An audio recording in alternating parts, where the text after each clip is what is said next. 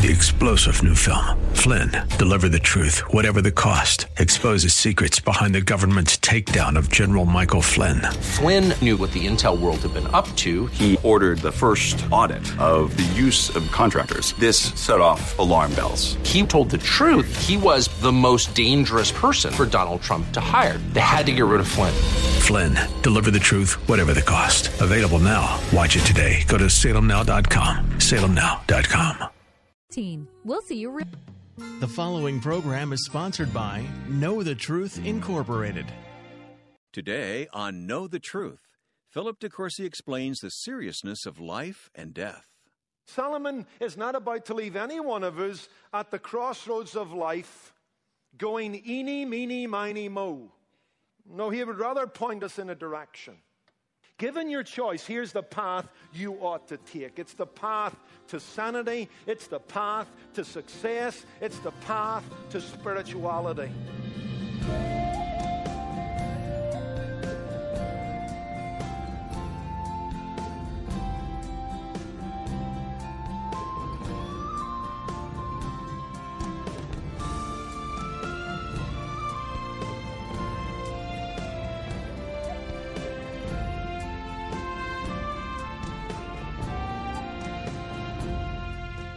Some people think if I knew when I was going to die, then I'd start to live differently. So today on Know the Truth, Bible teacher Philip DeCourcy challenges our thinking and our daily choices. We don't need to know the hour of our death. It's enough to know that our days are numbered. And the preacher in Ecclesiastes tells us we got to start living that way now. It's a call to make the most of life, living for Christ here and now. Today's message is titled, Live and Learn. And here's Philip DeCourcy. Let's take our Bibles and turn to Ecclesiastes chapter 7. And we're going to continue to work our way through chapter 7, verses 1 through 14, and we'll just get to a better place in the passage. I'm going to read from the New Living Translation. That's not usually what I do, but this is a section, as we said last week, that's very proverbial in nature. And I love the way the New Living Translation captures the proverbial nature of this passage. Let's just read through to verse 6, starting at verse 1. A good reputation is more valuable than the most expensive perfume. In the same way, the day you die is better than the day you are born. It is better to spend your time at funerals than at festivals. For you are going to die, and you should think about it while there is still time. Sorrow is better than laughter, for sadness has a refining influence on us. A wise person thinks much about death, while the fool thinks only about having a good time. It is better to be criticized by a wise person than to be praised by a fool. Indeed, a fool's laughter is quickly gone, like thorns crackling in a fire. This also is meaninglessness. So reads God's word. I come back to the subject, we live and learn. Those of us who would make the most of life need to be those who are enthusiastic, lifelong learners, who are eager students of God, eager students of life, eager students of human nature. The story's told of a young bank executive who was about to get to the point of the pyramid in terms of the company structure, and before he took the job over, he decided to talk to the leader whose mantle he was now about to carry, a man who was wise in years, experienced and successful in executive leadership. The young man asked him a series of questions, and it began with this question. He says, what would you attribute your success to?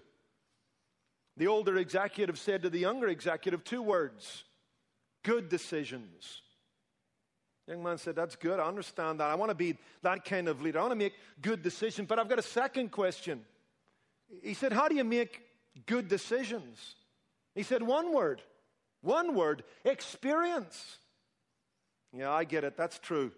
You know, if you're going to make good decisions, you've got to be experienced. But here's my last question to you. How do you get experience that allows you to make good decisions? And the executive looked at him and he said 2 words, bad decisions. There's little doubt that we live and learn even from our bad choices. Let's be honest. Life is one great classroom in which experience becomes the best teacher. Over time, the wise person comes to see through observation and experimentation what works and what doesn't work, what's good and what's bad, what's right and what's wrong, what's vain and what's permanent, what God blesses and what God curses. Over time, through experience and experimentation and observation, the wise person will get it. They'll come to see that there are some things that are better for us than other things. And that's why when you go to the book of Proverbs, you go to the book of Ecclesiastes, you'll find the wise men or the sages of Israel often presenting their material in better than comparisons. Proverbs that are better than comparisons. They've lived long enough, they've observed enough of life, they have experienced enough of life, rooted in the fear of God, to help others see that some things are to be chosen over other things in life. The better than Proverbs points to what is good for us. And you'll find them in a number of places in the Bible. Proverbs 17 verse 1, better a dry morsel with quiet than a house full of feasting with strife. Proverbs 25 verse 24, it is better to live in a corner on the housetop than in a house shared with a contentious wife. Let's move on.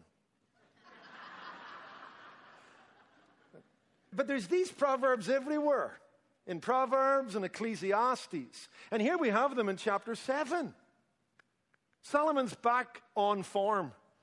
This is him at his best. We've got a whole slice of proverbs, better than comparisons, to help us make wise choices.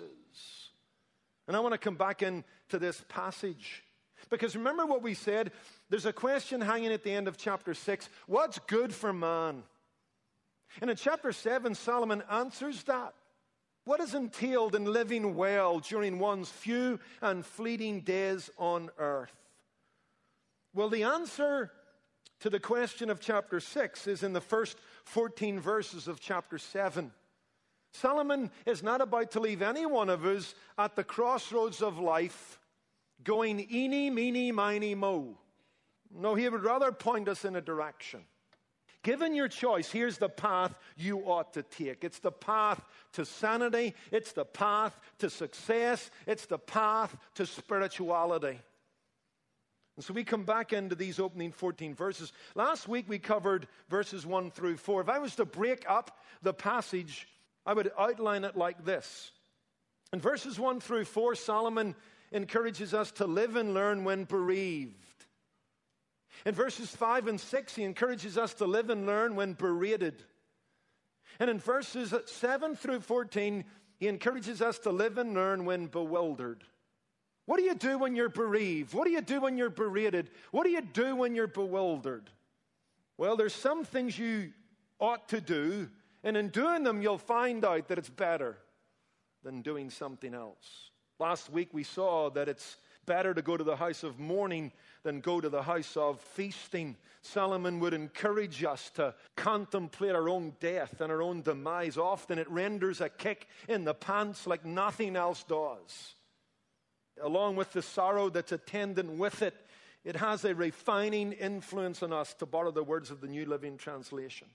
There's just no way, given the shortness of life, that we can loiter on our way to heaven. One of the ways that you'll pick up the pace is by thinking about your death, by hearing the tick of the clock every day as it winds down. We must make every day count. We must be done with trivial pursuits. I don't have time to develop this. I came across a sermon this week by the Puritan William Perkins, who ministered in Cambridge in England. He has a sermon on this very passage. And he encourages Christians to spend their life meditating on their death. He points to the fact that Joseph of Arimathea had his own grave in his backyard. And he wants to make this application. Whatever Joseph of Arimathea was doing, he didn't get very far from the thought that someday they're going to put me in that hole in the wall. And so was my language with my wife appropriate? Is the way I'm raising my kids appropriate? Am I spending my money appropriately? Am I investing my time appropriately? Am I on track in the light of eternity? That's the kind of thought that William Perkins has. I love this statement in this sermon. Quote him, "Whatever a man would do when he's dying, the same he ought to do every day in his living." That's the wisdom of Ecclesiastes 7, 1 through 4. So we live and learn when bereaved. But let's move on to verses 5 and 6. We ought to live and learn when berated, criticized, called on the mat. Let's read verses 5 and 6 again. "It's better to be criticized by a wise person than to be praised by a fool." Or as maybe the New King James would put it, "Better to receive a rebuke by a wise man than the laughter of fools." Verse 6, "Indeed, a fool's laughter is quickly gone, like thorns crackling in the fire. This also is meaningless." If we might tie these verses to verses 1 through 4, there's a theme that continues. You see, Solomon, the wise writer, has taught us to face death fully. There's no ducking the issue. He says if you're going to live life successfully, then face the hard facts of life. You can't do otherwise. It's folly to ignore what must be faced. Don't be pretending. Pretending is no way to live. Don't pretend that death isn't coming. Don't pretend that eternity's not around the corner, for it is, and it's long, and your destiny is set at the moment you depart this earth. Let those weighty issues weigh upon you. Don't duck the hard facts of life. And he goes on then don't dodge the criticism of a wise man. He's basically saying this: the mature don't run from the thought of their death, nor do they run from a deluxe shellacking from a good person who wants them to be better. Nobody likes to go to a funeral, right? But then we're told it's better to go to the funeral than to the house of feasting. Nobody likes to be called onto the mat, but it's good for us. It's sanctifying and helpful.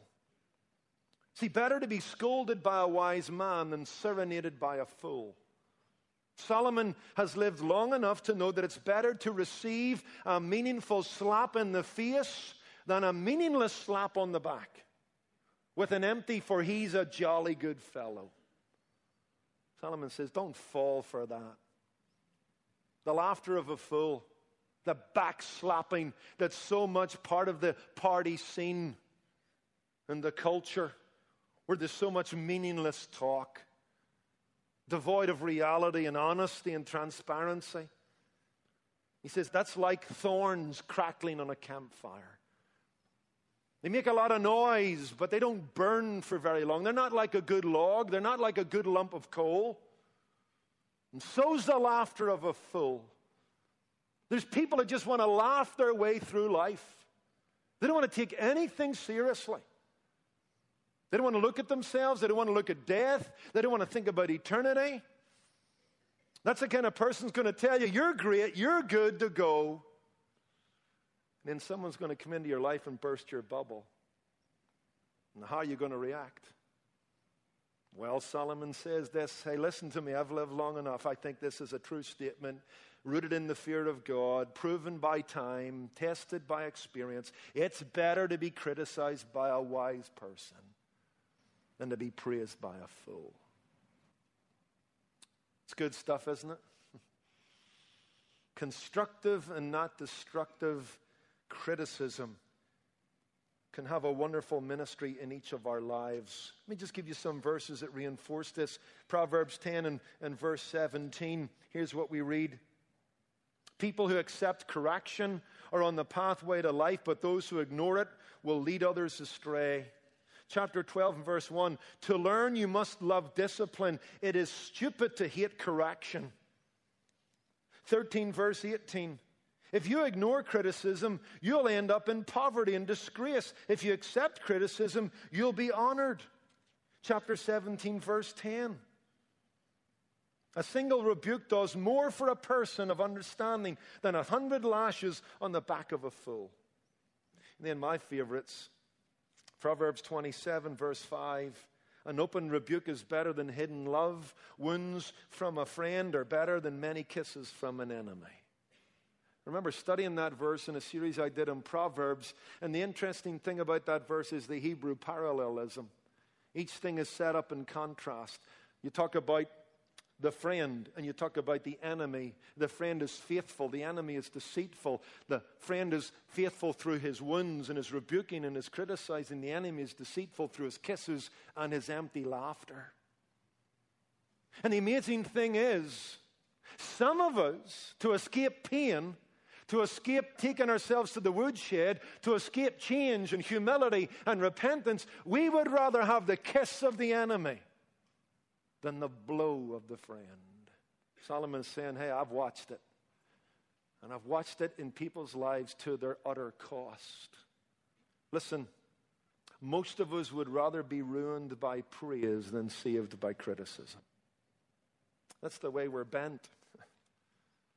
You know what? Our old man doesn't like to be exposed. He doesn't like to be called on the mat because he's proud and he's protective of himself. He sees himself better than he is. He's not very honest with himself. He's always in good standing with himself. You go back to the very fall of man and you see Adam blaming Eve, and you see Eve blaming the serpent. And as an old preacher said, Adam blamed Eve blamed the serpent, and the serpent didn't have a leg to stand on. But you see, we have an aversion to admonition, because apart from being humbled at the foot of the cross, apart from living under the lordship of Jesus Christ, apart from being filled and submitted to the Holy Spirit, you and I will see ourselves better than we are. And that's why we're always open to the folly of listening to the laughter of fools and rejecting the wise rebuke of a wise man. And for a few moments, let's drill down into this. Let's get practical. Let's get pastoral. We all bear the bites of unfair criticism. We can all point to them. And we all have the scars from the wounding of a friend that is now healed and been good for us. What are we to make of this whole issue of rebuke, admonition, criticism? It's hard to escape it, isn't it? Jesus didn't escape it. Paul didn't escape it. None of us will escape it. I wrote down a number of things to myself when I first studied this passage some years ago and then come back to it this week. 5 things that we'll move through very quickly. But if you're dealing with criticism or you're thinking of giving it, here's some things to bear in mind. Number 1, some people criticize because it's easier to see the faults of others. Some people criticize because it's easier to see the faults of others. Now, Jesus tackles that, doesn't he? In Matthew 7, 1 through 4. He doesn't say you can't judge, which is often how that verse is interpreted. But he does say if you're going to judge somebody, you need to first judge yourself. What's the standard? Because it's not one standard for you and another standard for them. If it is, you're a hypocrite, and it'll come back to bite you. And then Jesus, paints this hilarious, humorous picture. Don't be like someone pulling a toothpick out of somebody's eye, while at the same time there's a 6x4 sticking out of your own. Jesus warns us here. As someone has so memorably said, faults are like the headlights in a car. Those of others seem more glaring than our own. Isn't that the truth? I want to be mindful of that. Some people criticize because it's easier to see faults in others. And by the way, when you smoke somebody like that out, then you don't need to lose a lot of sleep over their criticism. If you dig down deep enough into any criticism, you might find a kernel of truth in it. But if they want to define your life by it, if they want to make it a Supreme Court case, when you look at them and see the hypocrisy or the lack of standards in their own life, then you can pull the mat from out under their feet, because when they want to call you onto the mat. Because some people live in a critical condition. Their predisposition is against someone or even you. They're never going to give you a fair shake. They've already made their mind up. The agenda's set, and you're part of it. Dismiss the criticism based on the critic. I always remember what Vance Havner said. He was talking about this kind of scenario. He said, it's not worth fighting with a skunk, because even when you win, you lose. And that's a good word of wisdom in life. Sometimes it's just not worth defending yourself, worth engaging the criticism, because, the person's a skunk. Some people criticize because they don't know the whole story. It's another thing to bear in mind. There's always two sides to a story. But if we're not careful, any one of us can quickly attach ourselves to one side of the story, maybe out of self-interest, maybe out of a connection with that person, maybe out of a sense of self-preservation oneself. And we can act impulsively. And the book of Proverbs warns us not to do that. Go over to the book of Proverbs again, chapter 18 and verse 13. What a shame, what a folly to give advice before listening to the facts. You better make sure you've done your homework. You better make sure what you're about to say to that person or about that person is actually true. You're not going on assumptions, presumptions, tidbits, sound bites. So we're warned here to be careful. Look at verse 17 of the same chapter. Any story sounds true until someone sets a record straight. How many times have you and I been embarrassed, you know? Oh, I didn't know that, so I'm sorry for what I said. Well, maybe you would have zipped it. You wouldn't have to make the apology. But we're all human. I've done it. You've done it. Got to be careful. In fact, this is particularly true when it comes to criticizing leaders in the church. Go over to 1 Timothy chapter 5. 1 Timothy chapter 5 and verse 19. Do not listen to complaints against an elder unless there are 2 or 3 witnesses to accuse him. Anyone who sins should be rebuked in front of the whole church so that others will have a proper fear of God. Paul is reminding Timothy here to be careful. The occasion for complaint against a leader is multiplied. That's why they need some extra protection. Unlike someone in the congregation, the sphere of their influence is pretty narrow, or people speaking into their life or looking at their life may be limited, but not the pastor or his family. He's exposed to the whole congregation. And so the opportunity for complaint, for misunderstanding, for misreading is multiplied, and that's why the pastor is protected here in this passage.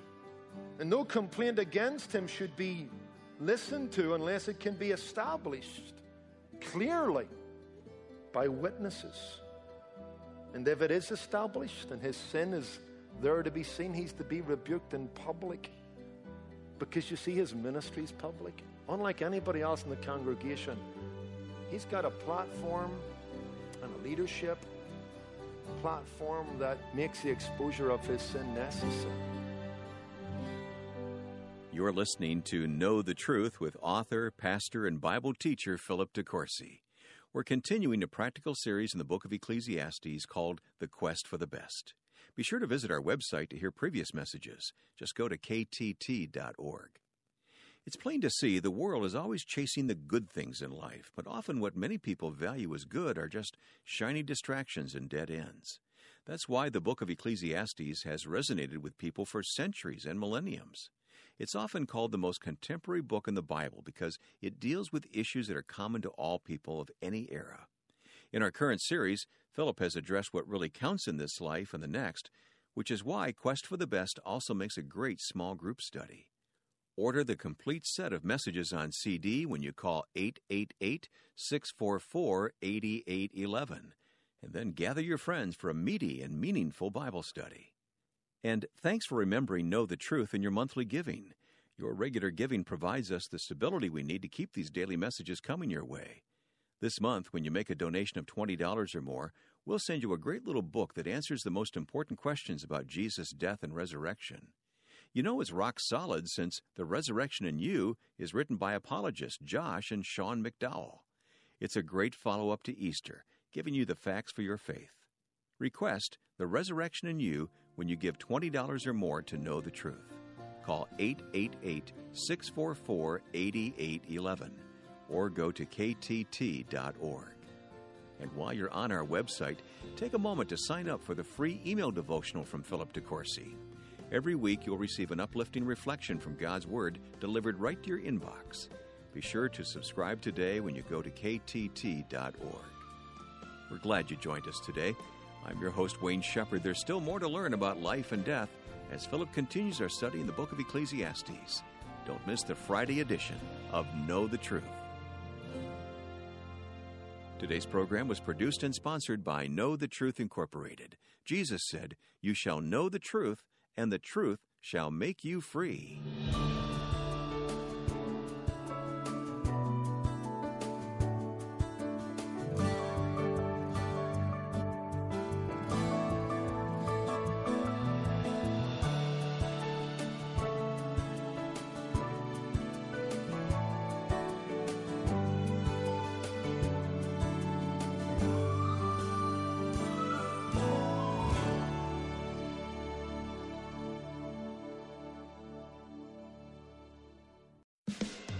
Here's Dr. Charles Stanley. It is certainly the will of God that every one of His children have spiritual discernment, because He knows that the more spiritually discerning we are, the more obedient we're going to be, because we're going to be able to distinguish between what's the will of God and what seems to be a good thing. Hear the series Spiritual Discernment this week on In Touch with Dr. Charles Stanley. Weekday mornings at 11:30 on AM 780 WAVA. Hi, this is Jim Daly, inviting you to show your support for the sanctity of life and the protection of the preborn, along with millions of concerned citizens. Go to focusonthefamily.com/pro-life and sign the Declaration for Life. Also, we need you May 4th in Times Square to stand for life. We're calling the event Alive from New York. Be a voice for the voiceless child in the womb. Learn more at focusonthefamily.com/pro-life. Share. 3-star General Michael J. Flynn, head of the Pentagon Intelligence Agency, knew all the government's dirty secrets. He was one of the most respected generals in the military. Flynn knew what the intel world had been up to. He understood its funding. He ordered the first audit of the use of contractors. This set off alarm bells. The explosive new documentary, Flynn, Deliver the Truth, Whatever the Cost, uncovers the facts behind this scandal. Flynn told the truth. He was the most dangerous person for Donald Trump to hire. I find out the worst enemy that I'm going to face in my life is right here in America. They took my assessment and they wanted me to change it. And I was like, I'm not changing it. They had to get rid of Flynn. With in-depth interviews, archival footage, and never-before-seen personal records of the man behind the headlines. I just felt like I was drowning. Flynn, Deliver the Truth, Whatever the Cost. Available now. Watch it today. Go to salemnow.com. salemnow.com.